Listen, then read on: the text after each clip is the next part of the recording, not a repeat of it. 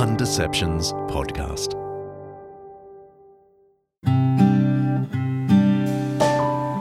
Small Wonders with Laurel Moffat.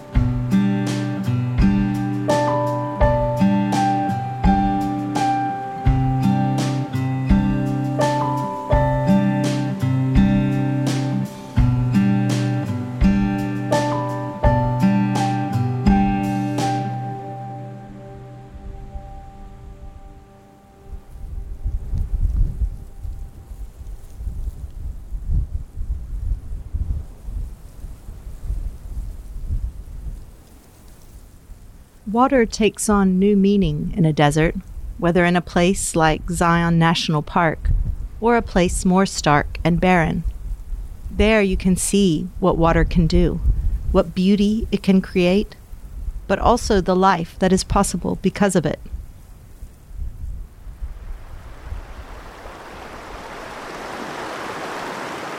In places like Zion, erosion by water results in great beauty.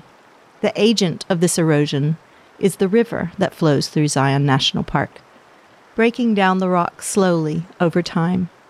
It is a gradual destruction that has transformed a place of sediment and stone into a canyon of incredible beauty, with layered strata of rocks bright with earthy pigment.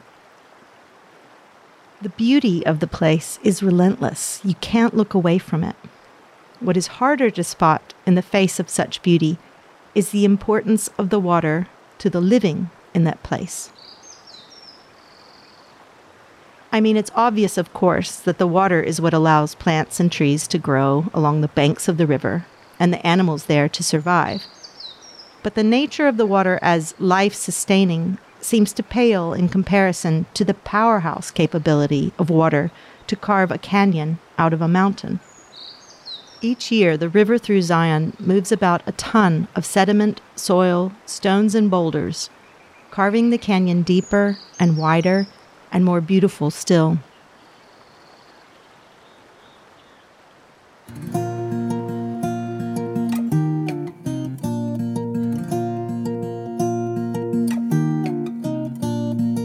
When I was 10, I had to memorize a poem for school. It was a song from the Jewish scriptures. Psalm 1. I'm not sure why the teacher chose this poem, and these days it may seem strange to think of asking a child to memorize a passage of scripture at school, but I suppose that in some ways it's only as strange as asking a child to memorize any piece of poetry. We don't seem to ask that of our memories, or of our children's memories anymore. The poem was about a person who finds their greatest joy in God. They are like a tree by a river. That person is like a tree planted by streams of water, which yields its fruit in season, and whose leaf does not wither. Whatever they do prospers. While I thought I was simply memorizing a poem, spitting it back out to get the immediate reward of a teacher's praise or tick of approval, unknown to me at the time, those words and cadences and the image of that tree was sinking into my memory, deep into the folds of my mind, waiting for a day that would not come for another 20 years.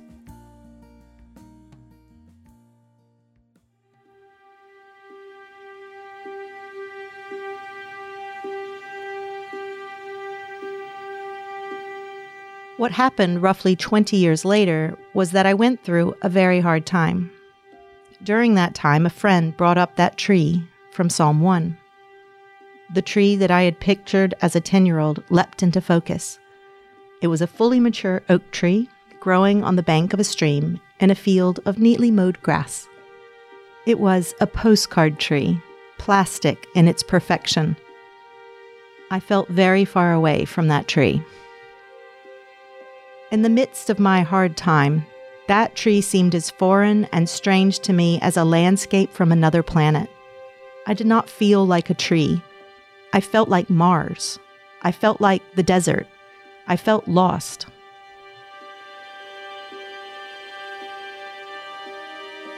I couldn't really see my way back to any stream or grassy field, and most certainly not to any grand and towering lush green tree. I felt dry and brittle. A faded leaf, dwindled to a husk, as Christina Rossetti writes in one of her poems.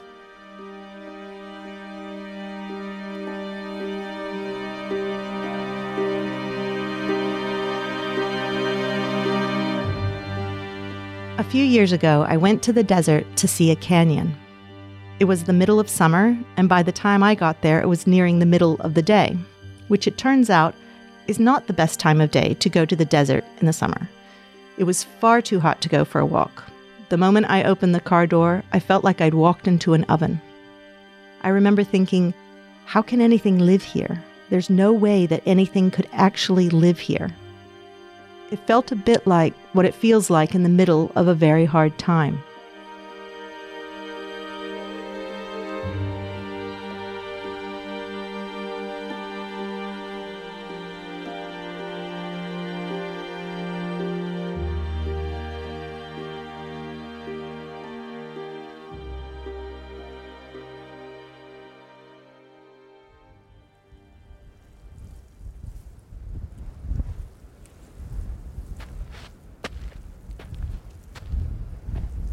A ranger told me that there was an oasis nearby, which, as it turned out, looked nothing like what I'd ever imagined. Granted, what I had imagined was more informed by cartoons than anything else. There was no blue pool surrounded by bright green palms. There were only shaggy brown ones, clumps and clusters of them. They looked dry, almost dead.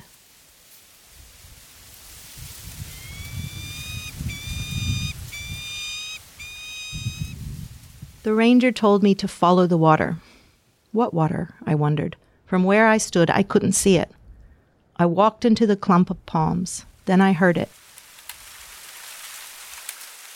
A trickle of water. And as I walked further into the palms, the temperature changed. It dropped quite a bit. Even though I couldn't see it at first, the water was there, and because it was there, the palms were there, almost impossibly so. And because the palms were there, a place that meters away might bake you and leave you for dead became instead a place of life. I felt like I'd walked into another climate. It turns out I had.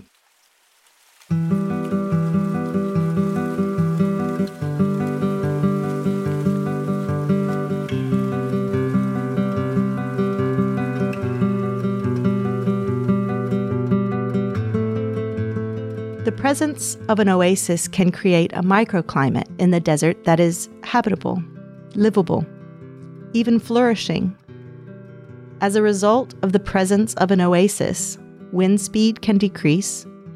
It can lower the temperature of an area in summer or trap warmth on a winter's night. And it makes it possible for more plants to grow and animals to live, which in turn helps the oasis to continue to grow and flourish.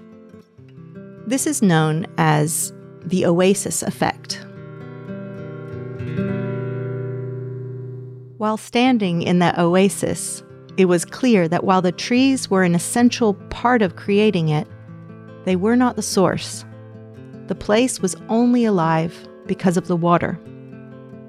Water equals life in the desert.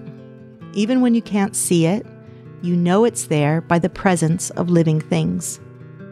It is the essential thing that can create a refuge out of a furnace. And while at first glance I would not have called the oasis beautiful, not as I might the rock walls of Zion National Park, after experiencing the heat of the desert without it, and then the drop in temperature because of it, it became beautiful to me. The water in particular. It was the beauty of a living thing. The water was alive, and as a result, the place was alive, and it was beautiful to me because it was alive, and I was alive in it. The phrase living water shows up only 7 times in the biblical scriptures, but they tend to stand out to me, mainly because the phrase is at first so innocuous, so simple. Living water. It almost begs to be unpacked. Is it that the water is alive, or that the water sustains life, or both?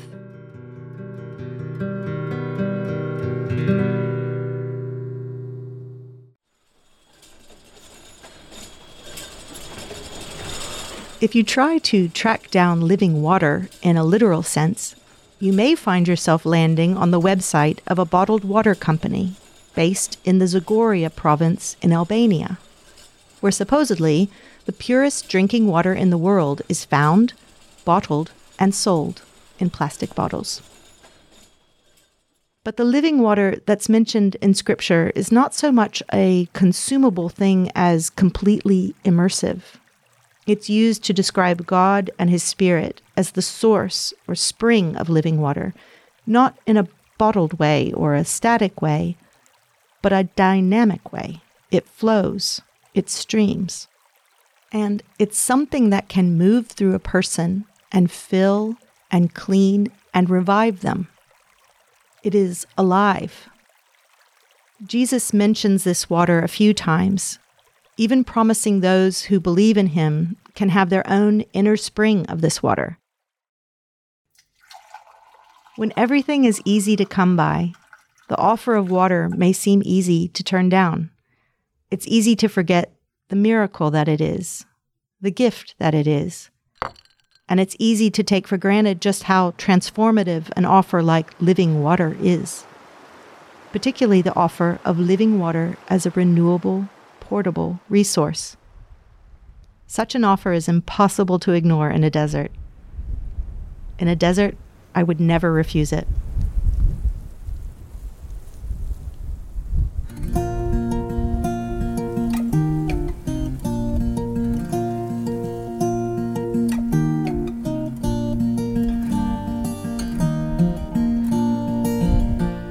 The trees in the oasis did not look the way I'd imagined the tree in Psalm 1. They were not green and lush, but I knew when I saw them that the brown oasis was far closer to that tree than anything I'd ever imagined. In contrast to the tree of my mind, there was no such thing as a lone tree in this oasis. They were clustered together, clumped, drawing life from the water and strength from one another, growing together in one another's company. And growing together there as they did, they created a new climate, a place where you could live. Maybe this is what it looks like to be satisfied in God, to enjoy Him. Maybe it looks less like a postcard tree, less like the beautiful heights of Zion sometimes, and more like those palms, clustered along a hidden stream, drinking the water down in gulps with their roots, like their lives depend on it, because they do.